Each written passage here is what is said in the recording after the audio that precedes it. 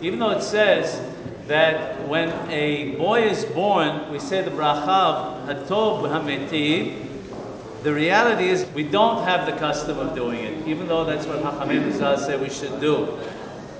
So he says, however, we do have the custom that at the time of the Milah, the father says the bracha of Sheheheyanu. The question is, what if the father is not there at the time of the Milah? He's out of town, he's on a business trip, whatever it is, he couldn't get there. So the Milah still has to be done on the 8th day. The relatives take care of it. So the answer is, at the Milah, you do not say the bracha of Sheheheyanu if the father is not there.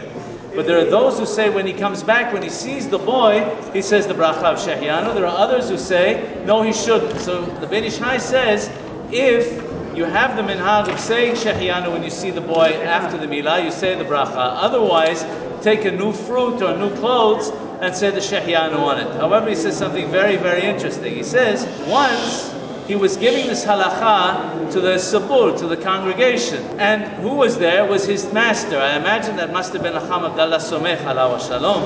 And he said, he told Hacham Yosef Haim that your grandfather, Hacham Moshe Haim, once exactly this situation occurred, that the father was out of town, came back after the Milah, and his grandfather, Hacham Yosef Haim's grandfather, Hacham Moshe Haim, told him to say the bracha of Sheheheyanu.